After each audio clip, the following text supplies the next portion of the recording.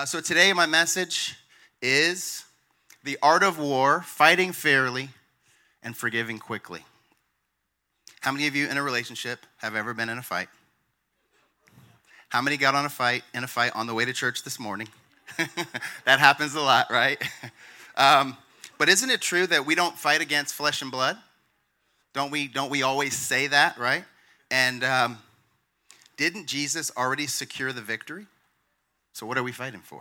And doesn't God tell us many times that the fight is not ours? And we just need to be aligned with him and walking in love, joy, and peace? We don't need to fight. Don't we have the favor of God? Everybody say, I have the favor of God. Look at your neighbor and say, you have the favor of God. Yeah, we have favor, so why are we fighting? We don't need to fight over who's the boss in our relationship, because you know who's the boss in our relationship? God, right? So what are we fighting for? So, as this Nick would say, we're on the same team in relationship. We're all on the same team, right? In our relationship on God's team. So the truth is we really don't fight in relationship. I'm going to reframe this for you. We have passionate conversations, very, very passionate conversations together. We have high-spirited exchanges. This is what we do. And my favorite, we have intense and often loud fellowship discussions. It's just fellowship. We're just fellowshipping from two different perspectives. It's not really called a fight.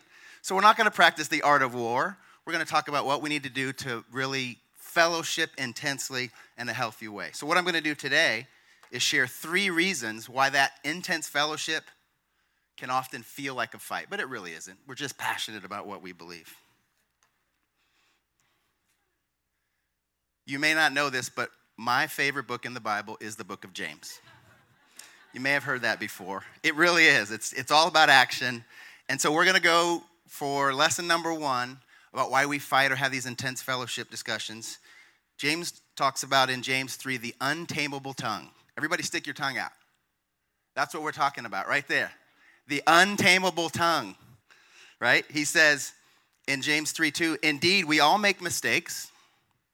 For if we could control our tongues, we would be perfect and could also control ourselves in every other way. If we could control our tongues. So the fact that he says, if we can control our tongues, means we don't control our tongues very well, right? There's something in there. And later on in the middle, he talks about that the tongue is the spark that sets fires, right? Somewhere in the middle of that scripture, it sets fires. And think about when a fire is set, it just takes a spark, and then the scar damage is lifelong lasting, right? So when we use our tongue to make sharp comments that don't build people up, don't edify people, we create scars in our relationships that even though we apologize and even though we forgive, there's lasting effects that we can't undo, right? Because of this tongue. The tongue has been called the world's smallest troublemaker. It is so small, but it makes so much trouble that we have to go and undo, right? A few years ago, about 7 years ago, I was in between jobs. Had spent 21 years at a company, and that job ended, so I was looking for a job, found a new job, was a better job. You know, we had just really gotten into faith and sought God for his blessings, and so we decided to take an impromptu trip to the Dominican Republic. And so we bought this trip really quickly. It was expensive, and so we went 3 weeks later, and so we had some of those in preparation for leaving that morning, some of those intense fellowship discussions. Everybody ever had that on your way to a trip, and the rest of the trip is like tainted by that in the house? You know, you get to the airport and you want to sit across the aisle from each other. You don't even want to sit next to each other because you've got all this stuff going on. So the trip was great. We had a great time. But what's funny is when we talk about it, we go, hey, remember when we went to the Dominican? Yeah, we were fighting back then. Like, that's all that we remember is the fight that happened because of the things that we said to each other. And so those memories that we want to create sometimes are clouded by the things that we say, right? That's that untamable tongue. In James 3:7, it says, people can tame all kinds of animals, birds, reptiles, fish. We can do it all, but no one can tame the tongue. It's restless and evil and full of deadly poison. Some of the things we say are like poison to people. Think about the things that we say to the people that we love, not much less the people that we don't get along with. We say these things. In 9, it says, sometimes it praises our Lord. Our same tongue can praise the Lord, And it can curse those who have been made in God's image. That just doesn't seem right? That tongue. But the answer is not that the tongue is untamable, but by ourselves we aren't able to tame it, and we need the Holy Spirit, right? We need the Holy Spirit to guide what comes out of our mouths. As my mom used to say, watch your mouth. That's what she meant, right? Watch what comes out of your mouth, because you can't take it back. You can apologize, you can ask forgiveness, but the damage is already done. So that untamable tongue is one of the reasons that we get into those tough discussions. So for the answer, let's go to James again. James 1:19, understand this, my dear brothers and sisters. You must be quick to listen, slow to speak, and slow to get angry. And I'm going to read this from the Amplified now, just to give a little bit more definition. Understand this, my beloved brothers and sisters. Let everyone be quick to hear, which means be careful and thoughtful listener. Be slow to speak. It doesn't mean slow your nasty words down. That's not what it means. It means to use carefully chosen words. And slow to anger, be patient, reflective, and forgiving. It's very intentional. There's something called the 5-second rule, and it's not about when you can pick up food off the floor. The 5-second rule says when you think you need to speak something, pause, count backwards. 5, 4, 3, 2, 1. Check in with the Holy Spirit. Make sure that what you're going to say is on purpose before you speak. It's a great time. Nick would tell you in science, the back of the brain gets rewired to the front of the brain, and now you're in the place where all rational thought and content comes from in the 4%, right? And so in that 5 seconds, he can tell you it really rewires your brain to think from the place where we make conscious, rational thought. So that 5 seconds, I say check in with the Holy Spirit. Nick says it rewires the brain. All right? So do that. And so one of the things I want to give you is a solution to being able to think through that before you speak. It's called think before you speak.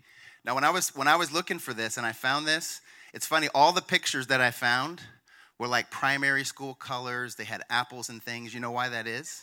Because this is what they teach kids in school. You guys have heard that everything we need to know in life, we learn by the time we're in 3rd grade, right? So this is one of those elementary school teaching things about how we need to think before we speak. So the first question we need to ask ourselves in those 5 seconds is what I'm about to say true?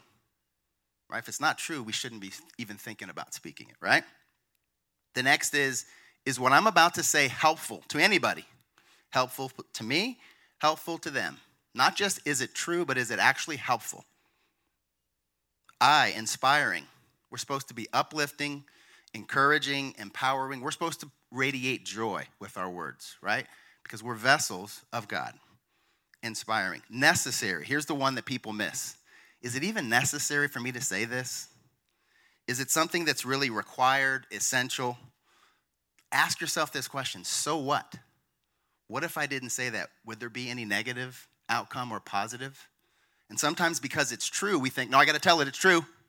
But we really need to think through, is it necessary? Sometimes we cause conflict that isn't necessary because we say things that aren't necessary. Amen? And then the last is how we do it kind. Is it gentle, good-natured, merciful, and loving? So before you speak, take that pause and think before you speak. Now look at those characteristics that we just talked about. Who does that remind you of? Jesus, right? Think about being thoughtful and kind and being necessary and speaking truth to people, but really understanding what the purpose of it was. So all we're doing is being more like Jesus with a very simple way of thinking and pausing before we speak. Does that make sense? All right, number 2. The number 2 reason we sometimes have these intense fellowship conversations is because we have the wrong objective in our conversations. See, we confuse the objective of agreement with understanding. We think we have to agree. How many of you have ever been in a conversation and you just start to talk and someone says, I disagree? Then you're off to the gloves are off and it's a fight because now you have to fight for agreement. You don't even get to be understood. And many times, we just want to be heard. We just want someone to hear our heart.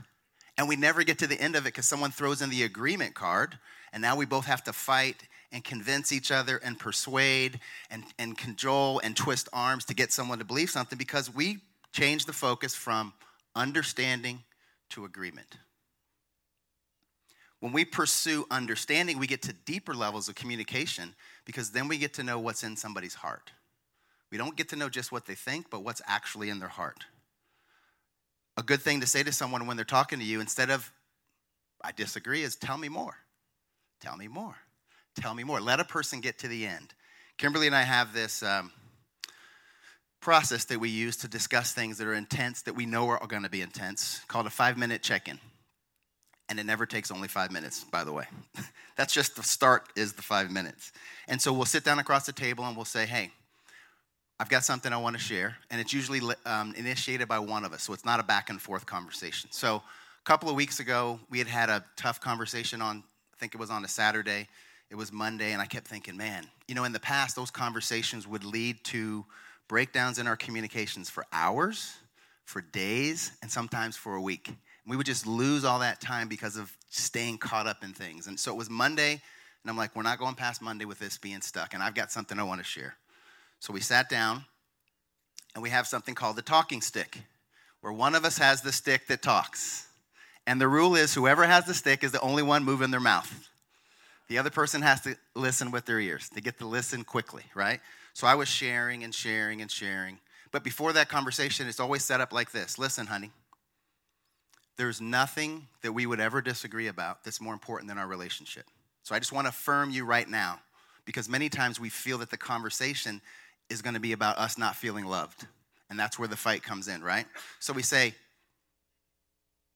I just want you to know nothing we'd ever disagree about is more important than our relationship. Our connection is the number one thing. And with that said, let me tell you a few things. And so I went to sharing whatever was on my heart. It kept coming out. I kept talking. I kept looking. No response. Like, this is weird. Kept going. I actually got to the end of everything I thought and felt. And it was the weirdest thing in the world because I actually got to the end. And then I was good. There was no action. There was no decision. There was nothing needed. It was just about being heard in a situation. And I realized that once I got it all out, we could move on, and there wasn't a need to really have a discussion. So when you change the objective to understanding and two people can be heard, a lot of times there isn't a need for a decision. And you don't have tension, and you don't have that fighting that goes on.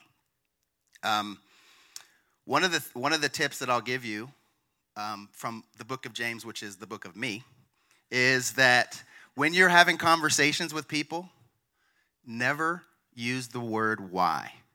W-H-Y. Let me tell you why.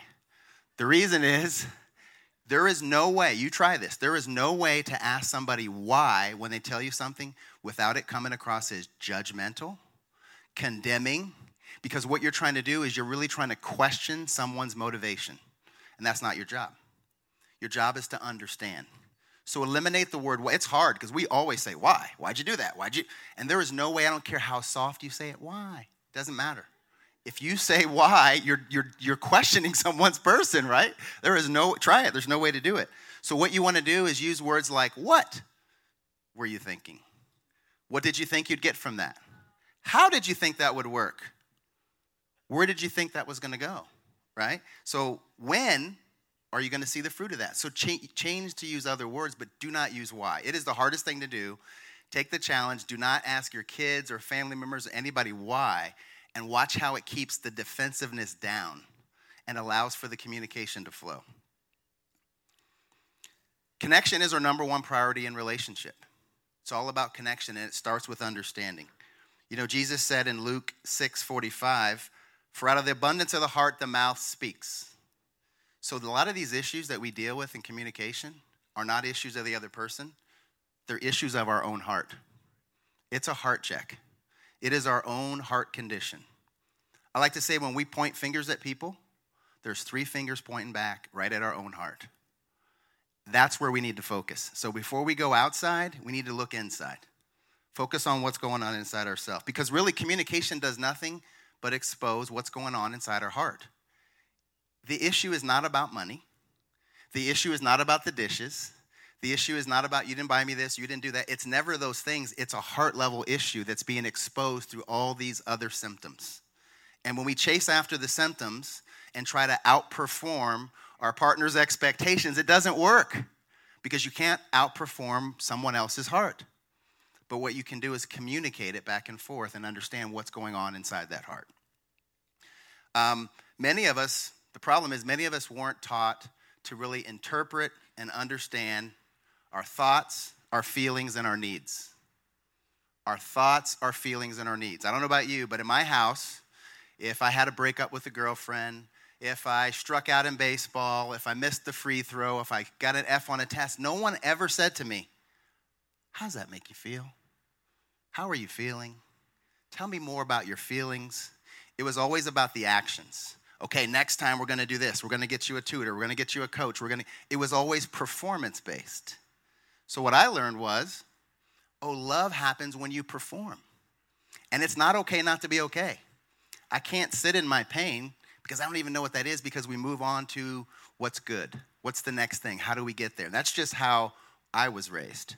And so when we don't learn how to really understand our thoughts, our feelings, and our needs, how can we communicate them to somebody else?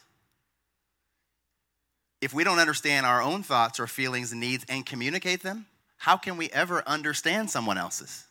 Right? So communication starts with ourselves.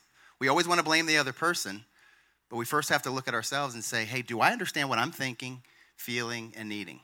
Those 3 words have been uttered multiple times a day in my house for the last 19 days. Tell me what you think. How do you actually feel? And then you have to describe what you need, right? And that's our responsibility as the person communicating. I even have a list of soul words, feeling words on my refrigerator.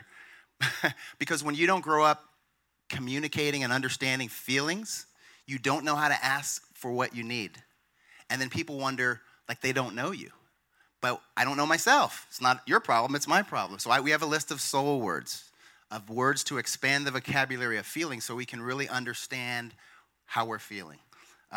My brothers and sisters, my mom recently graduated, got promoted. She's in heaven like a year and a half ago. And she was the glue in our family. She brought our family together for all events, everything we did. After she passed, there isn't as much of that continuity. And what we've noticed more, I've got 2 brothers and a sister, there's 4 of us. What we've noticed more is that when we do come together, there's really isn't any depth or closeness. It was just activity that we had before that covered up the lack of depth and closeness of communication and connection.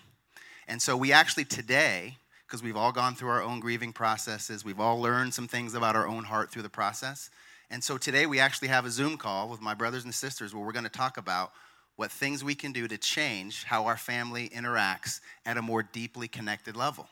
Because we would come together and have great parties. And I could show you great Instagram-worthy pictures of great things we did. And I could show you and tell you where people in those pictures were hurting. Nobody was sharing it with each other, right? And family is supposed to be there to connect us and to support us and love and encourage. But none of us grew up that way. And we can't blame our parents because neither one of my parents grew up with their parents. So it's this generational thing, and that went right on down to our kids. So we have 4 generations that this happened to without us even realizing it. And, like I like to say, if we knew better, we'd do better, right? And so now we're learning, and so we're literally having a conversation this afternoon when we're done here today to talk about how do we bring our family closer together, not just in activity, but actually connected in terms of how we feel. And a lot of times that's where our conflicts come from. All right, that's number 2.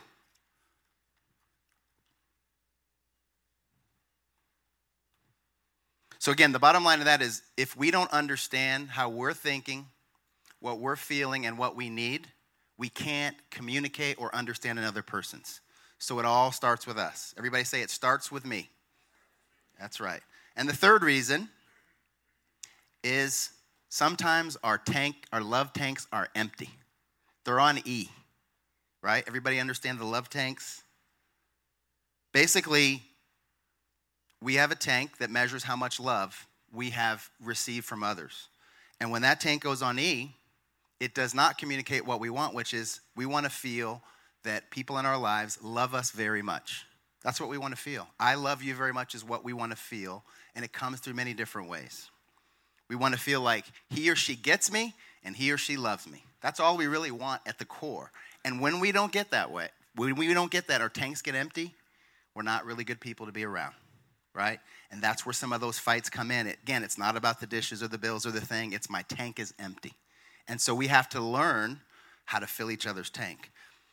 And a healthy marriage is really two selflessly sacrificial people serving each other. Selflessly, sacrificially service to each other out of the overflow of God's love. Because we know we weren't created to love each other with human love for a lifetime, right? It's we need Jesus, we need God so that we can really love. So love languages is about understanding what the other person needs, not what you need. Many of us know the golden rule, right? Do unto others as you would like them to do unto you. But the platinum rule is do unto others as they want to be done to them.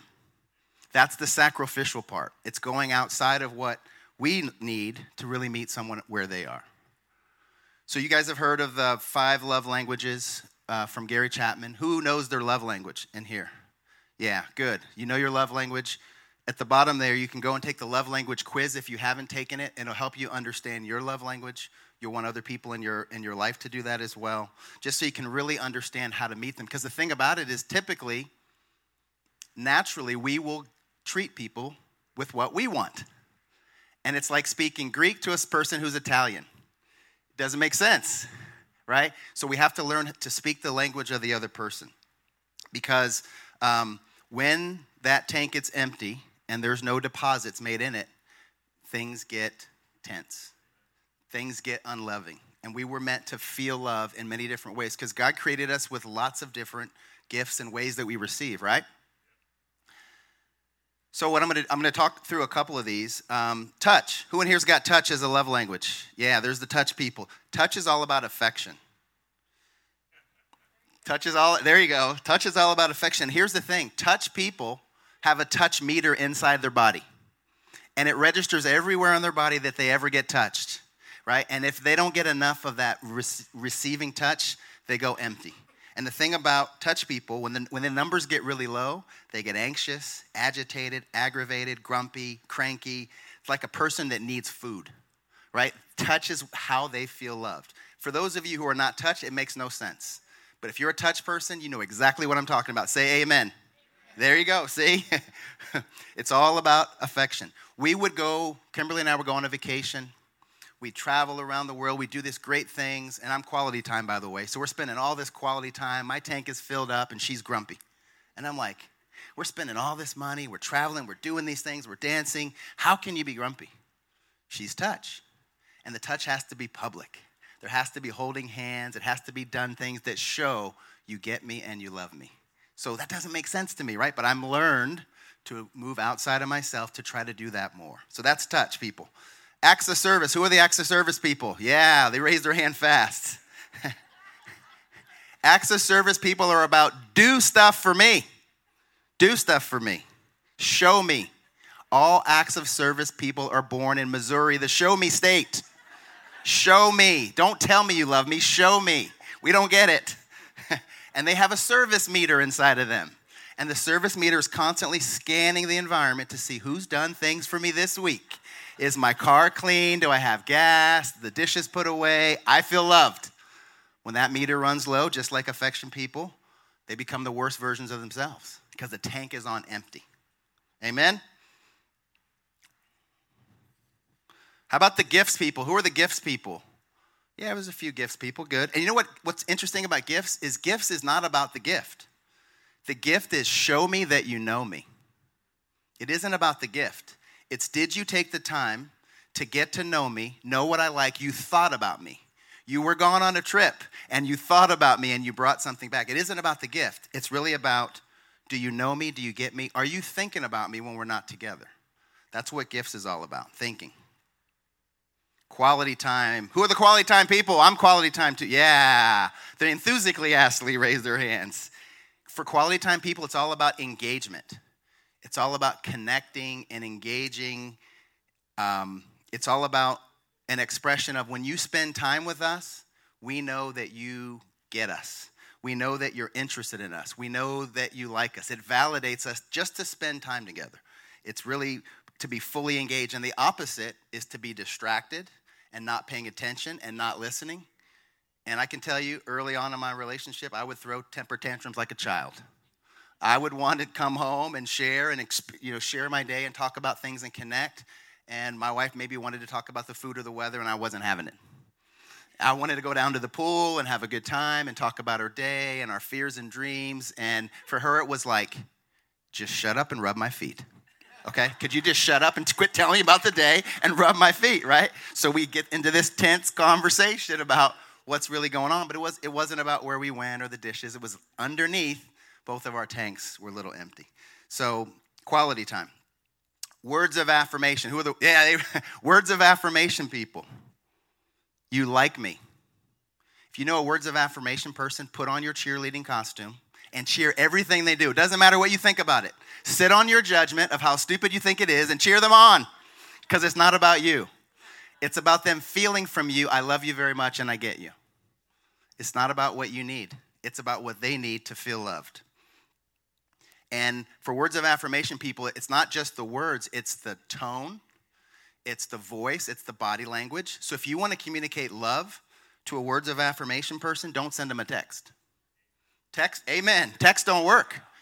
I think 7% of communication comes through words, and the rest comes through body language and images and energy. So that's right. Emojis maybe a little bit higher, but FaceTime with somebody. Do a FaceTime or a Zoom with somebody whose words of affirmation, because they read you. It's not about your words, it's reading your heart. What they do is they read your heart to know if you really love them or not what you say. Do a FaceTime, call them, leave a voicemail, anything that's more engaging. Thinking that you send lots of texts and they're receiving love, tanks on empty, you're looking for a fight. Like you premeditated that fight by not giving them what they needed in the full range of communication.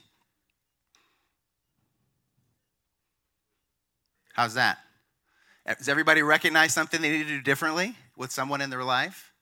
Amen. So what I want to do now is I want to show you an exercise that we do in our Marriage Alive group that really can help bring all this together so that we connect.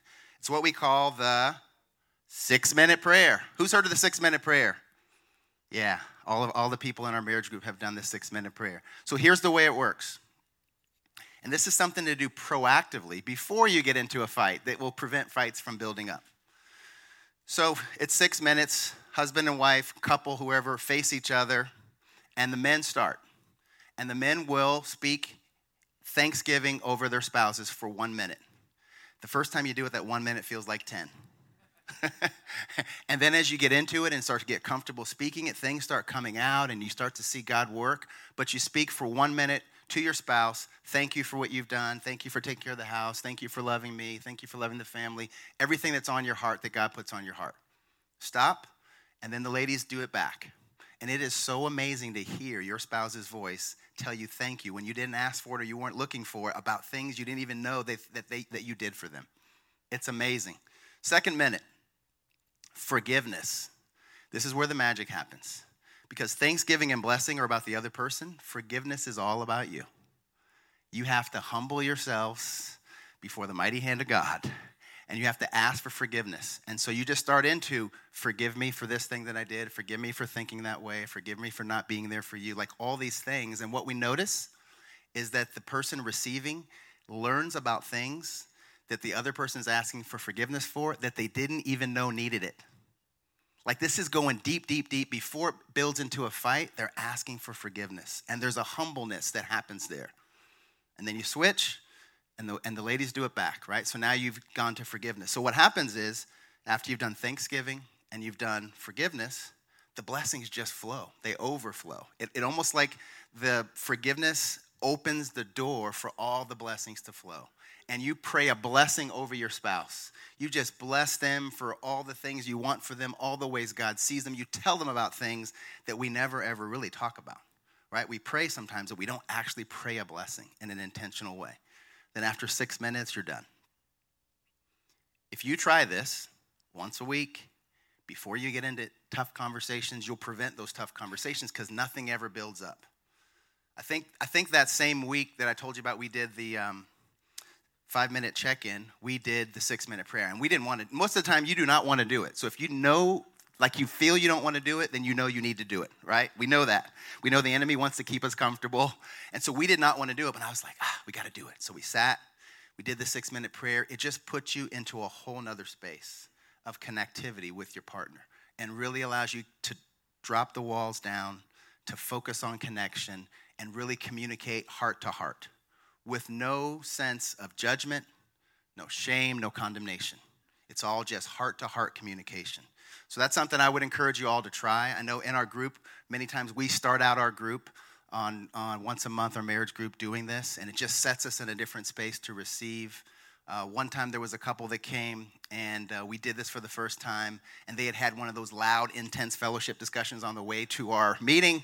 And they shared with us afterwards that, they were prepared to kind of be there with crossed arms going through that night. But when they did that, it released everything in the relationship, and they were able to receive all that God had for them as we worked to build our relationships. So that's something I encourage you. Take a picture of that. So just to kind of wrap up in summary, we don't fight. We really don't fight in our relationships. We're just passionate, and we want to share our hearts. And we have that untamable tongue problem, right, in the flesh that we need the Holy Spirit to help us with. And we need to think before we speak. We need to communicate understanding before agreement, so that we're always trying to understand not the words, but the person sitting in front of you. Understand their heart. And ultimately, we want to speak into someone's love language so their tank gets filled. Amen?